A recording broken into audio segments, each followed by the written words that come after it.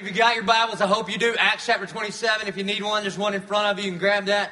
Acts chapter 27. We've got a little housekeeping before we get into the message. First of all, Mr. Kerry Cross himself, Jim Crandon, is sitting right here on the front row. Would you just stand up? Everybody can see that. Come on, stand up. Isn't that a cool story? All right. He'll be down front at the end of the service, and we're going to put his website in the Connect Center. If we're not like sitting on an infomercial. We're not trying to sell product here, but if you want to get one of those, you can. Also, a dear friend of mine, Peter Abir-Mana from Compassion International, is here. Stand up, Peter. Turn around. Our dear friend, my brother from another mother, Peter Abir-Mana. Took me 2 years to figure out how to say his name. And then also, we have some just VIP guests with us. I introduced you to this family, I think back maybe in December when we were doing our Love That Sticks campaign, and told you about a friend of mine named Pastor Ryan Kwan and his wife Jenny. They planted a church on the West Coast, on the left coast, just outside of San Francisco, and God is doing an amazing gospel work in Resonate Movement. That's the name of their church. And but remember, we talked about some persecution that they were facing. Right now at their church, right now, they have a couple hundred volunteers loading in church. Now, you just have to load yourself into Walmart, and then church just happens. But at their church, they have to load in stage and lighting and all of that. And they also really have to overpay for their rented facilities because there's people in that community that think that it's intolerant to have a gospel-centered church there. And then he was also the guy that somebody detonated a bomb on his front doorstep while his family was there. And if you'll remember, we wrote letters to their family just to encourage them. Well, they are here with us this weekend, and I want to invite the Kwans just come on up here.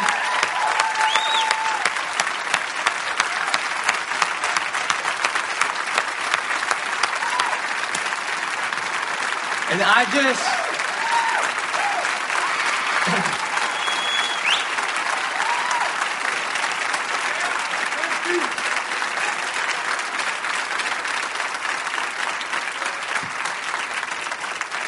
So, Kwan's family, and God, it makes me cry. Stop, I don't cry, I work out, I have hobbies. So, you're heroes for us. You're heroes for us and the gospel-centered movement that God is doing in you and through you and your church. And we love you, and we're for you. And in the New Testament, it seems like core values of the church were honor and hospitality. And it seems like in modern days, we have traded that in for cynicism and criticism. And so not at the Church of 1122. And so we just want to honor you and what God is doing through you. And we love you. And we know you're doing a good work. And you're surrounded by great people. But you've got people here at the Church of 1122 that will just constantly be in prayer for you and be supporters of you. Amen, church? Amen. Say something if you want to. Well, first of all, your worship is not loud enough. My daughter slept through the worship service, so I should say that first. When Joby and I first talked about this place, I thought it was a figment of imagination. You know how dudes elaborate and they exaggerate it. This place is a joke until I actually stepped in. But also, your hospitality, your love for us, all the Facebook messages, and especially the prayer cards. I read every single one of them. It took me about 2 months. That's why it took me about 2 months to post it on Facebook. But I read every single one of them and wept over many of them. And some of you gave money. Some of you gave love and prayer and Bible verses. Some of you gave me phone numbers. I don't know what that means. Okay? But we're so incredibly grateful for what God is doing here at the Church of 1122. We're grateful for this family. We're grateful for the love culture you have here, the radical living out of faith that clearly is evident in this place. And now we are the recipient of this violent grace of this incredible church, and we're so happy to be here. Thank you for loving us. Thank you for praying for us. And thank you for loving Christ, most importantly. Amen. Hey, church, we're going to pray for him. If you would reach your hands forward as if you're standing up here laying hands on them. Folks, would you just look out there real quick at a church family? Kwans, look right here. Look at the people just laying their hands on you. All right, as we pray for you. Dear Father in heaven, God, we thank you. We love you. because you first loved us. God, I thank you so much for this man, this woman, their kids, God, that you have called them, that you have anointed them, that you have equipped them, and that you have appointed them for a good gospel work. God, I pray that these few days have been full of peace, and you've given them rest for their souls so that they can go back and get right back to work of proclaiming and fighting for the kingdom and the gospel. God, I thank you that the fight is over. The victory is yours, God. And I pray that they would rest in you. And God, I thank you for this gospel-centered friendship. And we pray this in the good, strong name of Jesus Christ our Lord, and all God's people said, Amen. Amen. Thank you, guys.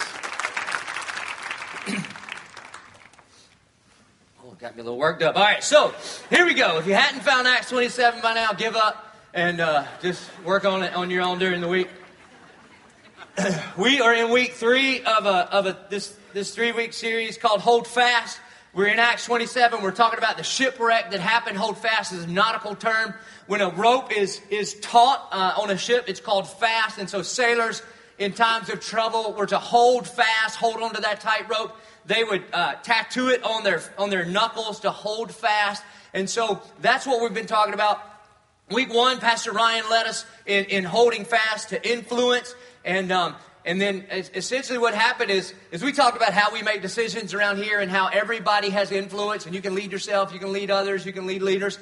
And one of the things that happened is we rolled out some of the things that God's laid on our heart as a church in this 2014 mission and vision. And now you didn't get this today. Remember I talked about it via video a couple weeks ago. But I just wanted to walk through a couple of things because I wanted to say it live.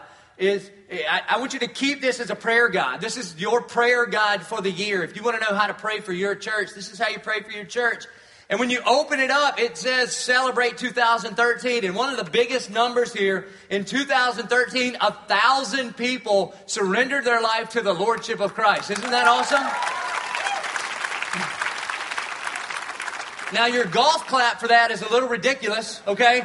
The Bible says that the angels in heaven throw a party every time one who is lost is saved, and you're just going, oh, praise the Lord. It's kind of a big deal. Now, a part of the reason we're going to talk about holding fast to the cross today is because I don't want you to look at that and think we're awesome or think that we did this. I don't want to, we do have an awesome church, but we don't have an awesome church because we're awesome. We have an awesome church because He's awesome. And by His grace and by His mercy and by His favor, for whatever reason, He's decided to move amongst us. And praise God, He is. And so in 2014, we've got some stuff that we believe that God has laid on our hearts. And the thing that's a little bit different about this vision piece is typically you have it all buttoned up when you present it to your congregation and say, this is what we're doing with or without you, and this is, here are the blueprints and all that sort of stuff. There's some things in here that we'll do in 14, and we don't even know exactly what they are yet. That's why we're giving it to you now, because we're family, and we need your prayers. One of the things that's heavy on my heart is assimilation. It's great that 5,000 people show up here on a weekend. It's a travesty if we don't make disciples of you. Okay? And so discipleship happens best in circles, not rows. Discipleship happens best when you know the people's name that you're talking to, when people are praying for you specifically, when you can stop in the middle of the text and go, I have a question. Please don't do that in the next hour, but show up at somebody's house in a disciple group and you can dialogue over the text. And so at the end of this service, in all of our lobbies, we've got lobbies in every direction now, okay? Any direction you go, you'll find disciple group leaders there that will help you get plugged into a disciple group. We want you to assimilate, to become a part of this body that way. Also, this year, we're rolling out covenant membership. It's pretty cool. We're a year and a half old. It's time we have members. I joined our church 2 weeks ago. Isn't that great? Isn't that great? All right, just became a member. And let me tell you this is not a country club. All right, this is not a country club. You don't get any privileges with your membership. You don't get a discount. You don't get a 10% off your mission trip if you get baptized. None of that kind of stuff, okay? In fact, it'll cost you more. It's for church membership, covenant membership at the Church of 1122 will be for those of you that want to move from a consumer of the products here to an owner of mission, vision, and values. And so I'll do my best all year to talk you out of joining our church, to say it'd be much easier to just sit and attend, and then in droves you will join, because that's what you do. Secondly, another thing we talked about here is just staff development. Man, we have an amazing staff. We have a talented staff. We have a gifted staff. We have a passionate staff. We have a staff that loves Jesus. And we have a young staff.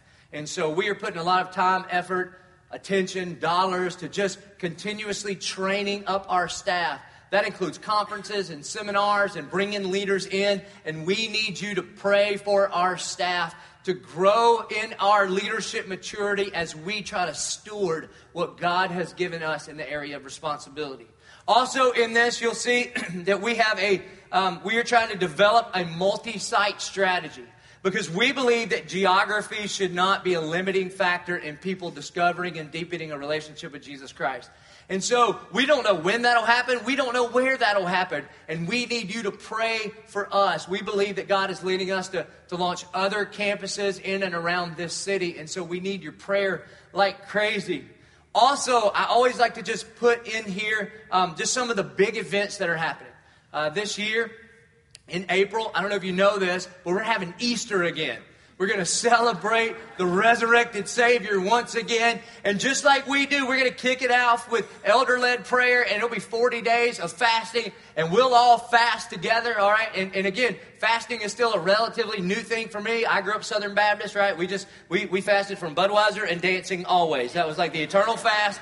And then I began to read in the Bible that you're supposed to fast from other things too. And so we're going to fast together and pray together and give together and get ready for Easter. And then this summer, we're going to do beach baptisms. How many of you were part of beach baptism last year? Did you attend? Were you there? Wasn't it awesome?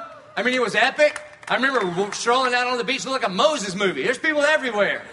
And so we'll do that again. All right, it'll be our version of church on the ground. Just wear your flip-flops to church. We'll hustle out and break Hannah Park again and overrun them and baptize probably 300 or 400 people. We'll do that. And then in the fall, we'll do Saturated. Our midweek revival will start on Wednesday. We'll go all the way through Sunday, and we'll just be saturated in the manifest presence of God. And I need us as a church praying about those things. We don't just do events to do events, but we're just trying to join together with what God is doing here. So I need us praying about Easter. I need us praying about our beach baptisms. And I need us praying about Saturated, our revival in the fall. And then one of the biggies on here is we are leasing what is known as the Old Winn-Dixie at the other end of the parking lot. Many of you parked in front of the Old Winn-Dixie at the other end of the parking lot. And when you read in the Bible about suffering for Jesus, you thought that's what it means, all right? Because you had to walk all the way from there. And so part of the reason we needed to lock that down is because of the parking. We need all that parking as God continues to grow our church. But even more importantly than that, we're going to put a community transformation center there. Now here's the part that we should probably have all the details together. We don't even know exactly what that means yet. That sounds very 1122, doesn't it? But here's what I know. We don't want to just give out Band-Aids. That we actually want to be a gospel center transforming work in this community. So we're gathering information of how we can make the greatest gospel-centered impact on the lives of the people right here in this community and around Jacksonville. And so I need you praying like crazy for that community transformation center. And so please keep this guide all year long. Put it up on your refrigerator, in your bathroom, on your, on the windshield of your car. And you can just look right over it. You can just study this and pray for us as a church as we go through this. And so that's a part of what the Lord is doing in 2014. And then week 2, we talked about holding fast to hope. Now, listen, I've been to a lot of church services before. But if you were here last Sunday morning, you know that God moved in a supernatural way. We talked about being in a hopeless situation, and I invited anybody that felt like they were in a hopeless situation to just stand up and admit it right where you are. And there are people all over this church. In all of our services, in our video venues, people just stood up, and they were just claiming hope in Jesus Christ. He's the only legitimate source of hope. And what I love about our church is before I even said anything, from up here, I could see hands reaching out and hands going on shoulders and people just gathering around those folks to pray. And really, today's message, Hold Fast to the Cross, is really just a continuation of last week's message about holding fast to hope, because the only legitimate source of hope is Jesus. And it's why this week we're going to talk about holding fast to the cross. It's why we told Jim Crundon's story, the carry cross guy, because we want to hold fast to the cross. And I've got a few carry crosses, all right? I've got a Proverbs 27:17, as iron sharpens iron, so one man sharpens another one. That was a Brazilian Jiu-Jitsu one. I've got a Daniel 6:22 carry cross that I keep in my office. I've got a never quit keychain carry cross, John 3:8 there. I got a little guy right here that my kids like to play with. All right, they kind of kid it like an action figure. I've got a big chunky Acts 11:24 carry cross. That's the verse that's tattooed on my arm. I've got a Mark 11:22. I don't know if you know that verse. You might want to look it up. Mark 11:22 carry cross. And I've got the Church of 11:22 carry cross. And so why? I put these all over my office because I want to be constantly reminded to cling to the cross. So what we're going to do today is what we do every week. I'm just going to unpack the gospel. I'm going to unpack the gospel so that we can look at what it looks like to cling to the cross. Because if Jesus isn't your Lord and Savior, this will be the most important message that you've ever heard. If Jesus is your Lord and Savior, this will be the most important message that you've ever heard. Because the gospel is not just for your justification, not just that thing that makes you a Christian. It's also for your sanctification. Because Jesus himself said that we've got to daily deny ourselves and take up our cross. And so what we're going to do, once again, is we're just going to unpack the gospel. And here's how we're going to do it. I believe that Acts 27, the shipwreck of Paul, is this perfect picture of the gospel of Jesus. It's this perfect picture of our condition and our salvation. So Acts 27, we're going to begin in verse 39. The Bible says, "Now, when it was day, they did not recognize the land, but they noticed a bay with a beach, on which they planned, if possible, to run the ship ashore. And so they cast off the anchors, and they left them in the sea, and at the same time loosening the ropes that tied the rudders, then hoisting the foresail to the wind, they made for the beach. But striking a reef, they ran the vessel aground. The bow stuck and remained immovable, and the stern was being broken up by the surf.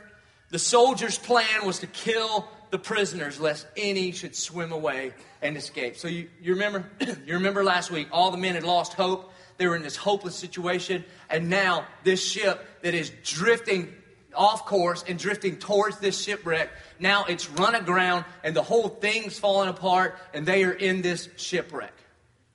And this is our spiritual condition. That you and I, regardless of who you are, regardless of where you're from, regardless of what you've done, this is our spiritual condition.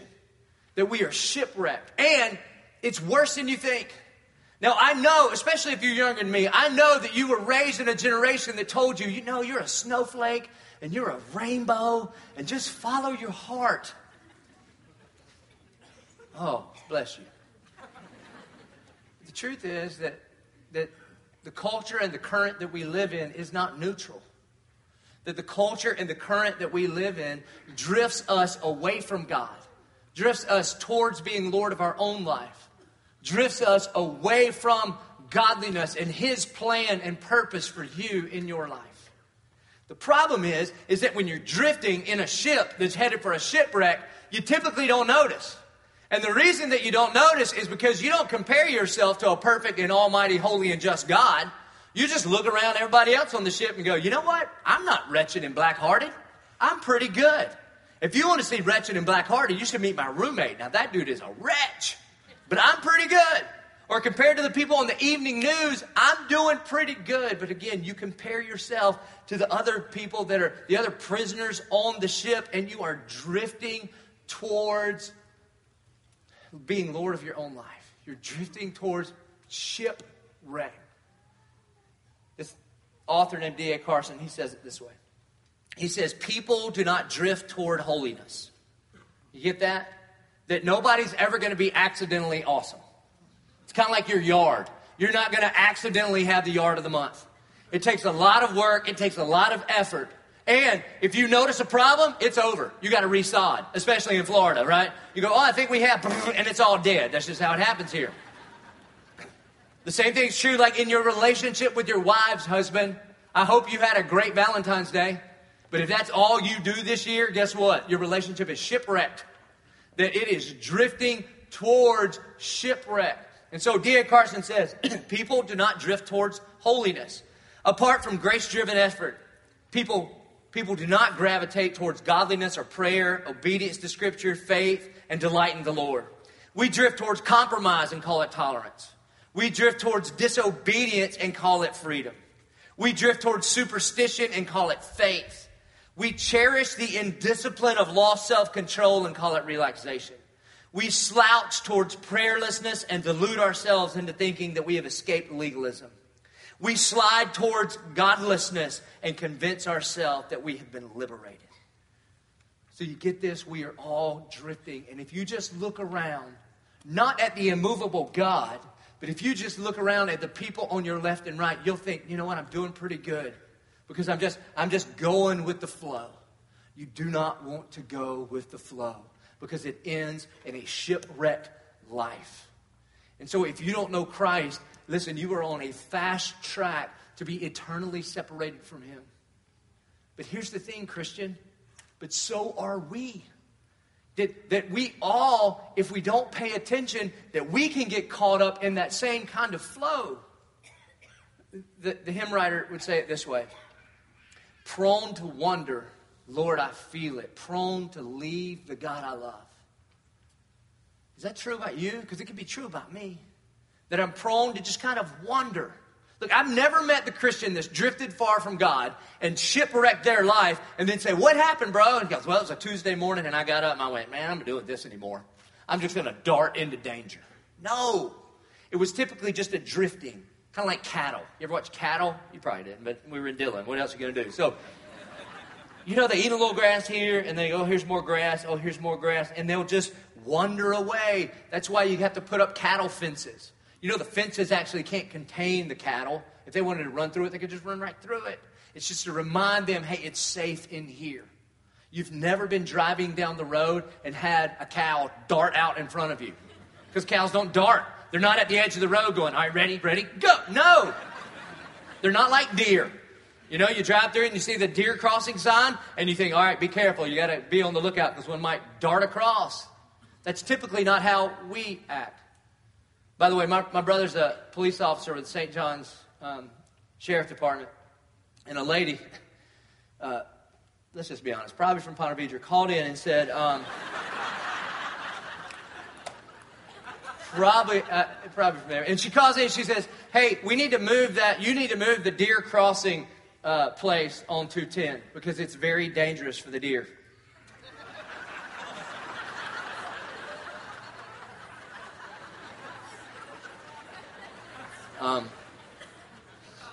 That's when you just go, yes, ma'am. Yes, ma'am. My daddy said, if you're going to be dumb, you better be tough, right? So that's typically not how we operate. We typically don't dart into danger. We typically wander. We drift. And listen, our current, our cultural current is not neutral. It's not. Every surfer in here knows this. If you paddle out with a bunch of your buddies and all you do is you don't pay attention to the immovable objects on the shore, but you're just comparing yourself to the surfing group that you were with, you realize you can paddle out at the pier and you go, well, there's Ben and there's Luke. I think I'm straight. And then when you show up, you're like, how'd we get to the poles? Because you're just drifting and drifting and drifting. And every single one of us, particularly apart from Christ, we are on a fast track to a Christless eternity. And then it gets even worse. It's even worse. You see in verse 42, it says the soldiers' plan was to kill the prisoners, lest any should swim and escape. Well, not only are we experts at shipwrecking our own life. I mean, can we just be honest there? Has anyone ever lied to you as much as you? Has anyone ever broken as many promises to you than you? Has anyone ever deceived you more than you? So you're already an expert at ruining your own life. And then there's a spiritual enemy, Satan, the devil, whatever you want to call him, that says, and I want to help. He's like the soldiers here. They're on their way to be shipwrecked. And the soldiers go, that's not enough. We're going to try to kill you. The Bible says that there's a thief. And he comes to steal, to kill, and to destroy you. He wants to steal your hopes and dreams. that the enemy wants to steal the God-given dreams that the Almighty Father in heaven has placed in you. He wants to ruin those. And he wants to kill your hope. He wants you to get so fixated on your current circumstances that you've got no hope to lift up your eyes and see the hope that's found in Jesus Christ. He wants to destroy you. Because every single person in here is an image bearer of the Almighty God, and he wants to destroy it. So not only can you just wreck and ruin your own life, but in addition to that, there's an enemy that wants to kill you. And so in Acts 27, the ship wrecks. They realize they're going to have to abandon ship. And so they either jump over the side or they're thrown over the side. And then there they are. Now these are prisoners, shackled, hands and feet, with heavy chains, in the ocean, the storming ocean.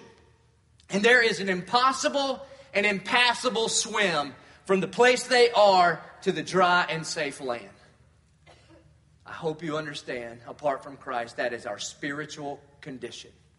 That we are shipwrecked, that we are bound, that we are shackled, and every single one of us, by our own effort, at best, are trying to tread water. And here's the thing, we can't make the swim. We can't make the swim. I mean, it'd be hard enough if you didn't have the shackles. But for the men who are shackled here, it is impossible. And the truth is that we're all shackled. Apart from Christ, every single one of us are bound and shackled. It's just different shades of the same shackle, but does it really matter what the shackle is? And so there's some common shackles among us all. One is self-reliance. Some of us are shipwrecked, bound, and shackled, and yet in your pride and arrogance go, God, I don't need you. I got this. I've got this. I've got enough. I got a life coach, and I've got enough therapists, and I got a new self-help book, and the better version of me is going to get me to the shore. And it's your shackle is pride. And some people are shackled by the pursuit of good enough. You think your morality is going to save you. You haven't even thought through your pursuit very well. If you think that good people go to a good place because God is good. Well, the question to you would be, well, then how good? How good do you have to be to qualify for heaven? Because if that was the case, don't you think God would give you like a midterm, at least know where you are on the scale? Because, most of us, we got to the point in college that said, I think I'm going to have to drop this class. I don't have enough tests left to get up. And, when we were going for that C's equal degrees kind of mentality, some of you can't even get to a C. Right? I mean, I know you. There's some people in this room, and if the good people go to heaven philosophy works, you don't have enough life left to do good, to make up for what you've done. I read your prayer request. I'm telling you, you ain't going to make it. And it can just be shackled. Some people pursue power. Some people money. Some folks, the temporary things of this world. And the crazy thing is that those things that you purchased to entertain you now own you. The same thing is true of addiction. Everyone in here that struggles with addiction, that is in the shackles of addiction. I mean, if we could be honest, when you started out, weren't you going to drink that or take that or ingest that or stick that or whatever for your entertainment? And at first, it was fun, wasn't it? I mean, the crazy thing about temptation is it's tempting. That's the whole point. And then you were consuming these things for your own enjoyment, and now they consume you and they lord over you, and it's a shackle. And you feel like you're about to drown. Another common shackle where we live is religion. Is religion. That you're not clinging to the cross. You're just kind of arrogantly leaning against it. Saying, hey, the rest of y'all need this. As if you don't. Occasionally I'll get that email from somebody in here that's bound by the shackles of religion, and it'll start out, Dear Pastor, I was so upset this last Sunday. I brought my family to your church, and the first thing that we saw out front was smokers. We will not come back to your church. And I say, praise God, from whom all blessings flow. Holy moly. Now, I'm not saying you should smoke. You shouldn't. It makes you stink. It's weird, all right? Your teeth turn yellow. Don't smoke. It's dumb. And the crazy thing, and you might be sitting next to somebody right now, and they smell like smoke, all right? And they don't think so because they cracked their window that much and they drove here with it out there. I mean, smokers. It don't work, okay? It don't work. But your pride, so they smell like smoke, whatever. But your pride is the stench of death to God. He opposes you. That religious, moral arrogance is a shackle. And the reason that you feel so exhausted, is because you're shipwrecked, you're shackled, you're drowning, and you're stiff-arming God going, I got this. I've taken swimming lessons. I've got this. And then some of you are shackled by guilt and shame. Can I talk to the Catholics for just a second? I don't know how, but half our church is Catholic. All right, welcome. Here, God bless you. It counts now, okay? I know your mom's totally disappointed or your mother-in-law's totally disappointed that, you know, this isn't like real church. I understand. We're at Walmart. We don't have any stained glass. But listen. Listen. Christ paid the full price. Christ paid the full bill. If the bill has been paid in total, then you can't owe anything anymore. That's a man-made condemnation, or your enemy's heaping up that condemnation. Why? Because Romans 8:1 says, therefore now there is no condemnation for those who are in Christ Jesus. So quit trying to do what Christ has already done for you. It's a shackle. It's the enemy's trying to make you drown. Christ did not create you to live in that kind of condemnation. See, the crazy thing is this. Listen to this.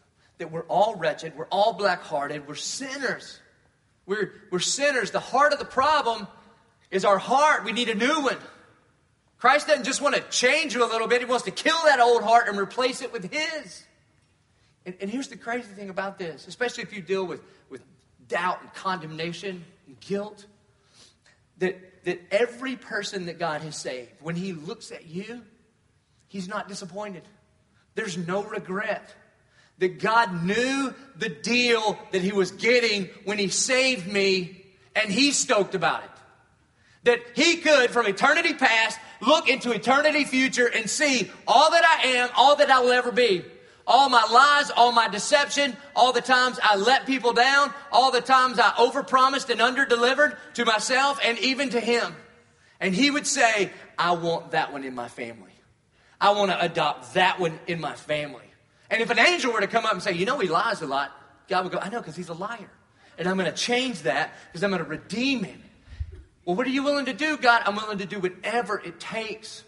Even in our shipwrecked and shackled situation, God says, I'm going to demonstrate my love for you in this, that while you were yet still a sinner, drowning on your own, shipwrecked and shackled, with no hope, while you were in that situation, before you ever showed up to church, before you ever tried to do anything good, before you ever joined a group or tried to memorize a verse or do anything worthwhile for God, He said, I'm going to demonstrate my love for you in this, that while you were yet a sinner, Christ died for us. Do you know that God is not disappointed in you? That God could not be disappointed in one of His children, because disappointment has something to do with being surprised. When you're disappointed by people, it's because you thought they were going to do this and they didn't measure up. And God's never been surprised by you. He didn't look at you last night and go, no way. I never saw that one coming. He fully knew exactly what He was getting into and adopted you anyway. Why? Because love is not simply an attribute of God. God is love. And He poured out His love on the cross for you. And so this is our condition. And yet, so many of us are shackled. We're caught up in this drift, and we're shackled up, and we say, I'm just trying to keep up with the Joneses. You don't want to keep up with the Joneses. The Joneses are going to hell. You don't want to keep up. If your name's Jones, I apologize, but... And so here's the crazy thing. That is our condition. Whether you believe it or not, it's really irrelevant. That is our condition. Shipwreck. But that's not the end of the story. You know, some of you are going through shipwrecks in your life right now. Some of you feel shackled and the waves are coming over your head and it's everything you can do just to keep your head above water. I want you to realize this. It's going to be hard to see when you're in the middle of a shipwreck, but it's often by God's grace that He allows you to experience that.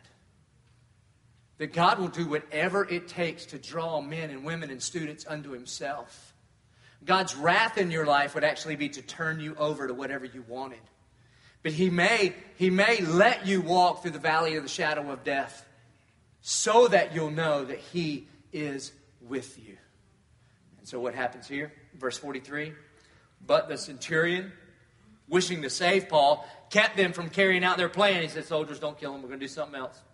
And he ordered those who could swim to jump overboard first and make for the land. And then here's us. Here's every single one of us. Verse 44. And the rest on planks or pieces of the ship. Do you see the picture of the gospel?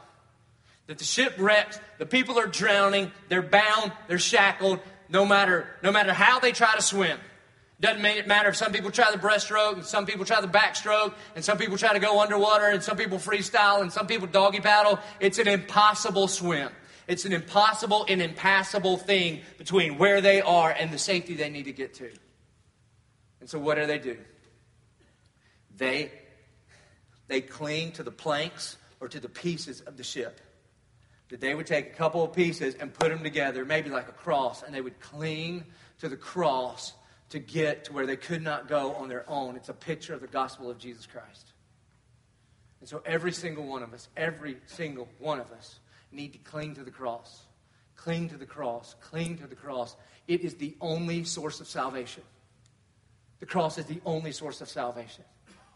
D.A. Carson in another book says it this way: if God had perceived that our greatest need was economic, He'd have sent an economist. If He perceived that our greatest need was entertainment, He would have sent us a comedian or an artist. If God had perceived that our greatest need was political stability, He would have sent us a politician. If He perceived that our greatest need was health, He would have sent us a doctor. But He perceived that our greatest need involved our sin, our alienation from Him, our profound rebellion, our death, and He sent us a Savior. That Jesus came to save sinners. Theologians would call it substitutionary atonement. That God would do for you what you could not do for yourself.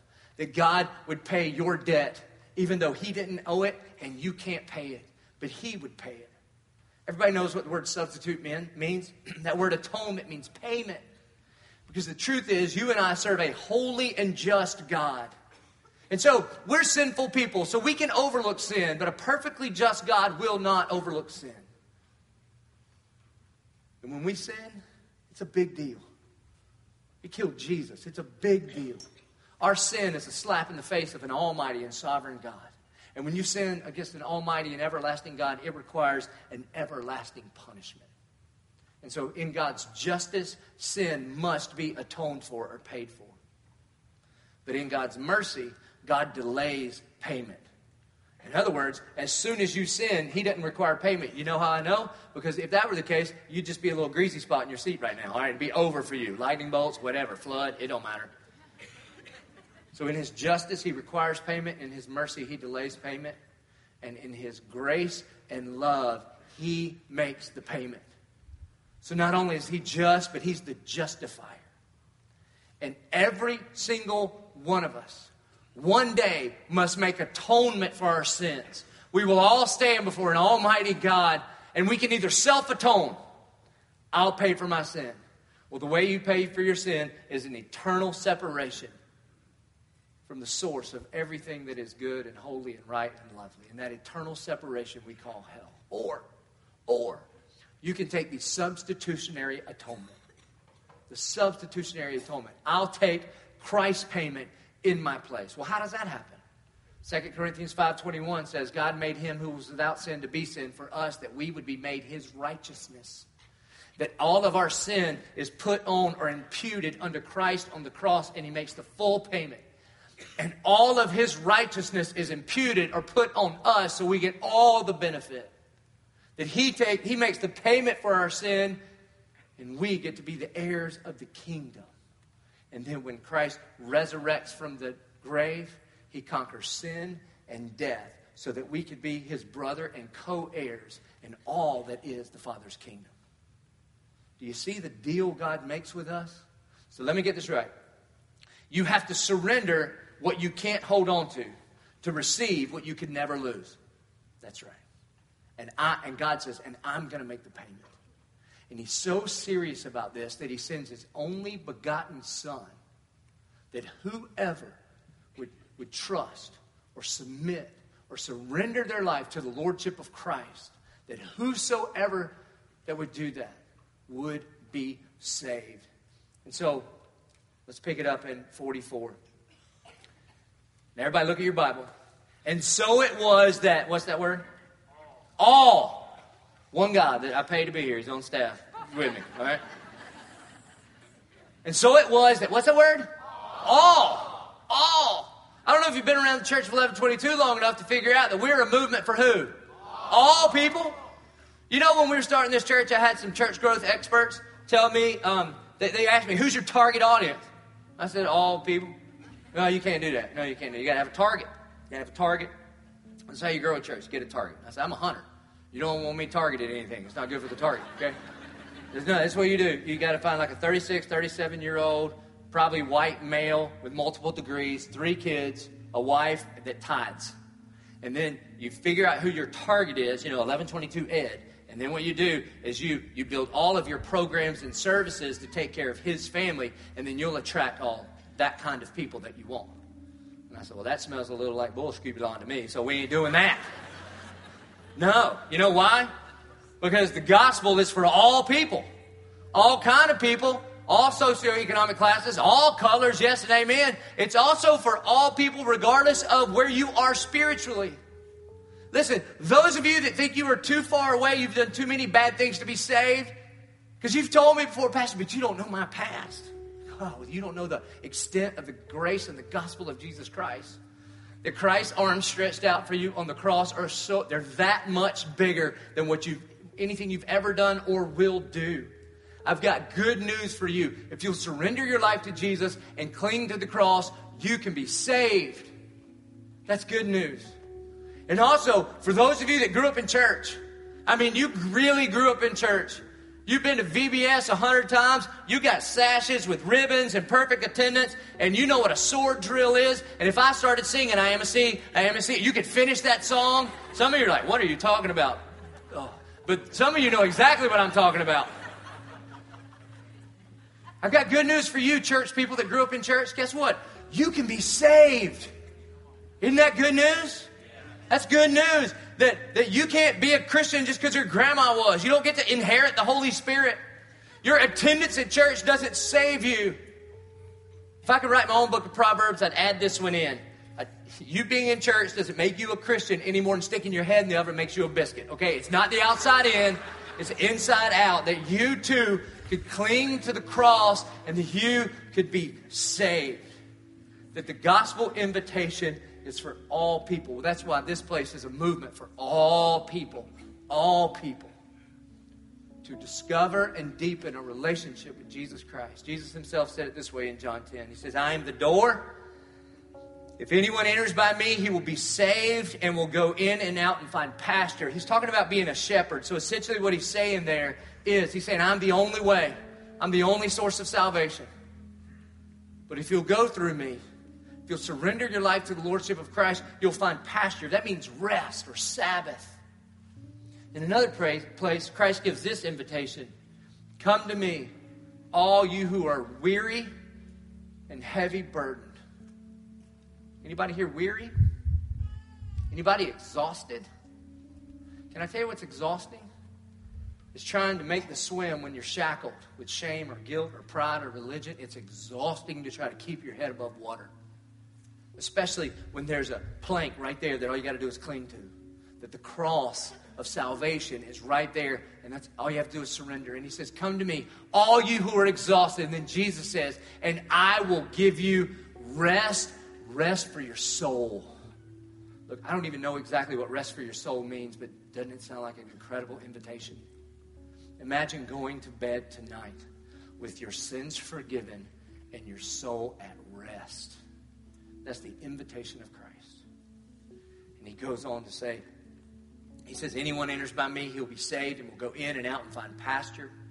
The thief comes only to steal and kill and destroy. But I came that that's you. I came that you may have life and have it abundantly. I'm the good shepherd. The good shepherd lays down his life for his sheep.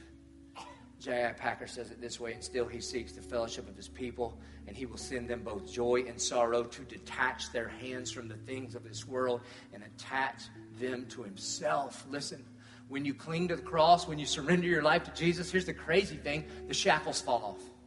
They just fall off. They won't hold you anymore because Christ came to set the captives free.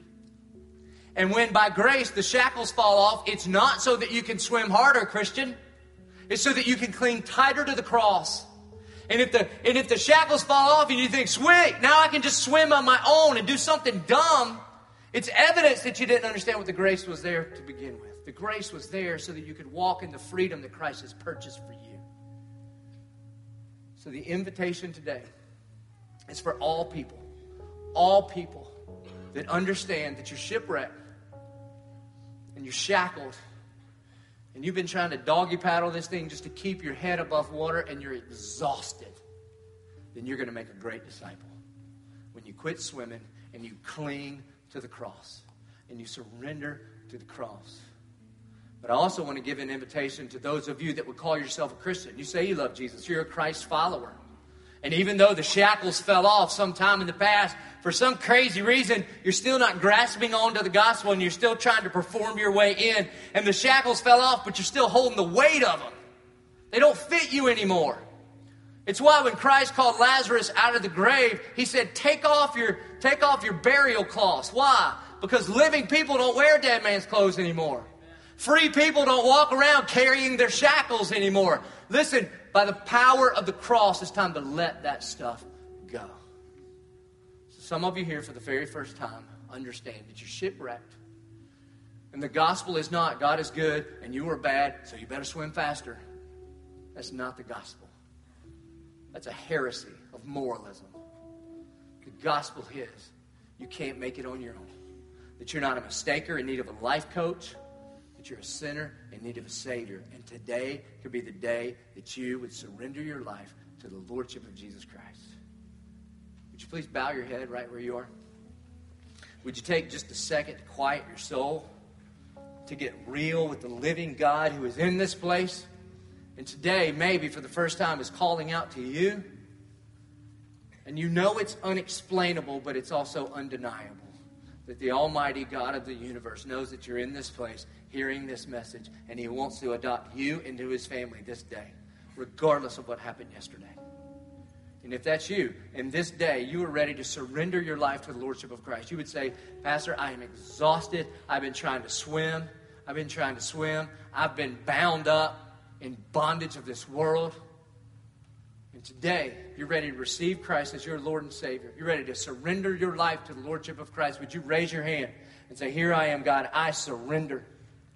Those of you with your hand in the air, you just pray to God. There's no magic words to repeat. You just pray to the God that would love you enough to send His Son to die on a cross for you, to rescue you from your own self.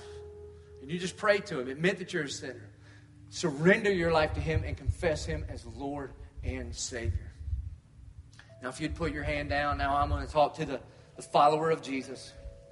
If you've been saved before, you've surrendered your life to Christ, and yet somehow you're still getting bound up in the things of this world. You're drifted away from God. And today, you need to just re-surrender your life. This isn't a salvation thing. You've just taken your eyes off the author and the perfecter of your faith. That, like the hymn writer said, you're prone to wonder. And today you're saying, Lord, I don't want to wonder. I want to trust in you. I want to rest in you. Like Jesus said, I want to daily take up my cross and surrender to you. If that's you, would you raise your hand and say, I need prayer? Dear Father in heaven, Lord, I thank you and I praise you that this can be a place where we can be real and we can be honest. And God, you know the hearts. Lord, you see the hands. Lord, I pray that you would help us by the power of the Holy Spirit to abide in you, to stay close to you, to continuously put ourselves in environments that stir our affections for you. That God, if we know you as Lord and Savior, we would know that we don't have to perform anymore. You performed on the cross on our behalf. And that we would rest in that you would give us rest for our souls. God, I thank you and I praise you that there's salvation in this place. That on this very day, God, that you reached down into the shipwreck. And God, you took off the shackles so that men and women and students in this place today would not cling to their own abilities, God, but they would cling to the cross because you are the only source of salvation. And God, may we walk in that freedom. May we walk in that freedom. May we live lives worthy of the gospel of Jesus Christ. And we pray it in the good, strong name of Jesus Christ, our Lord. Amen. Would you please stand? We're going to respond like we do every week. This, I would argue, is the most important part of our service. The reason we end this way is not so you can scoot out. The reason is so that you can just marinate in what the Holy Spirit is doing. That's the one you need to be listening to. And so we respond by bringing our tithes and offerings. If you're a regular here, you know how to do that in one of the boxes around or electronically in the back.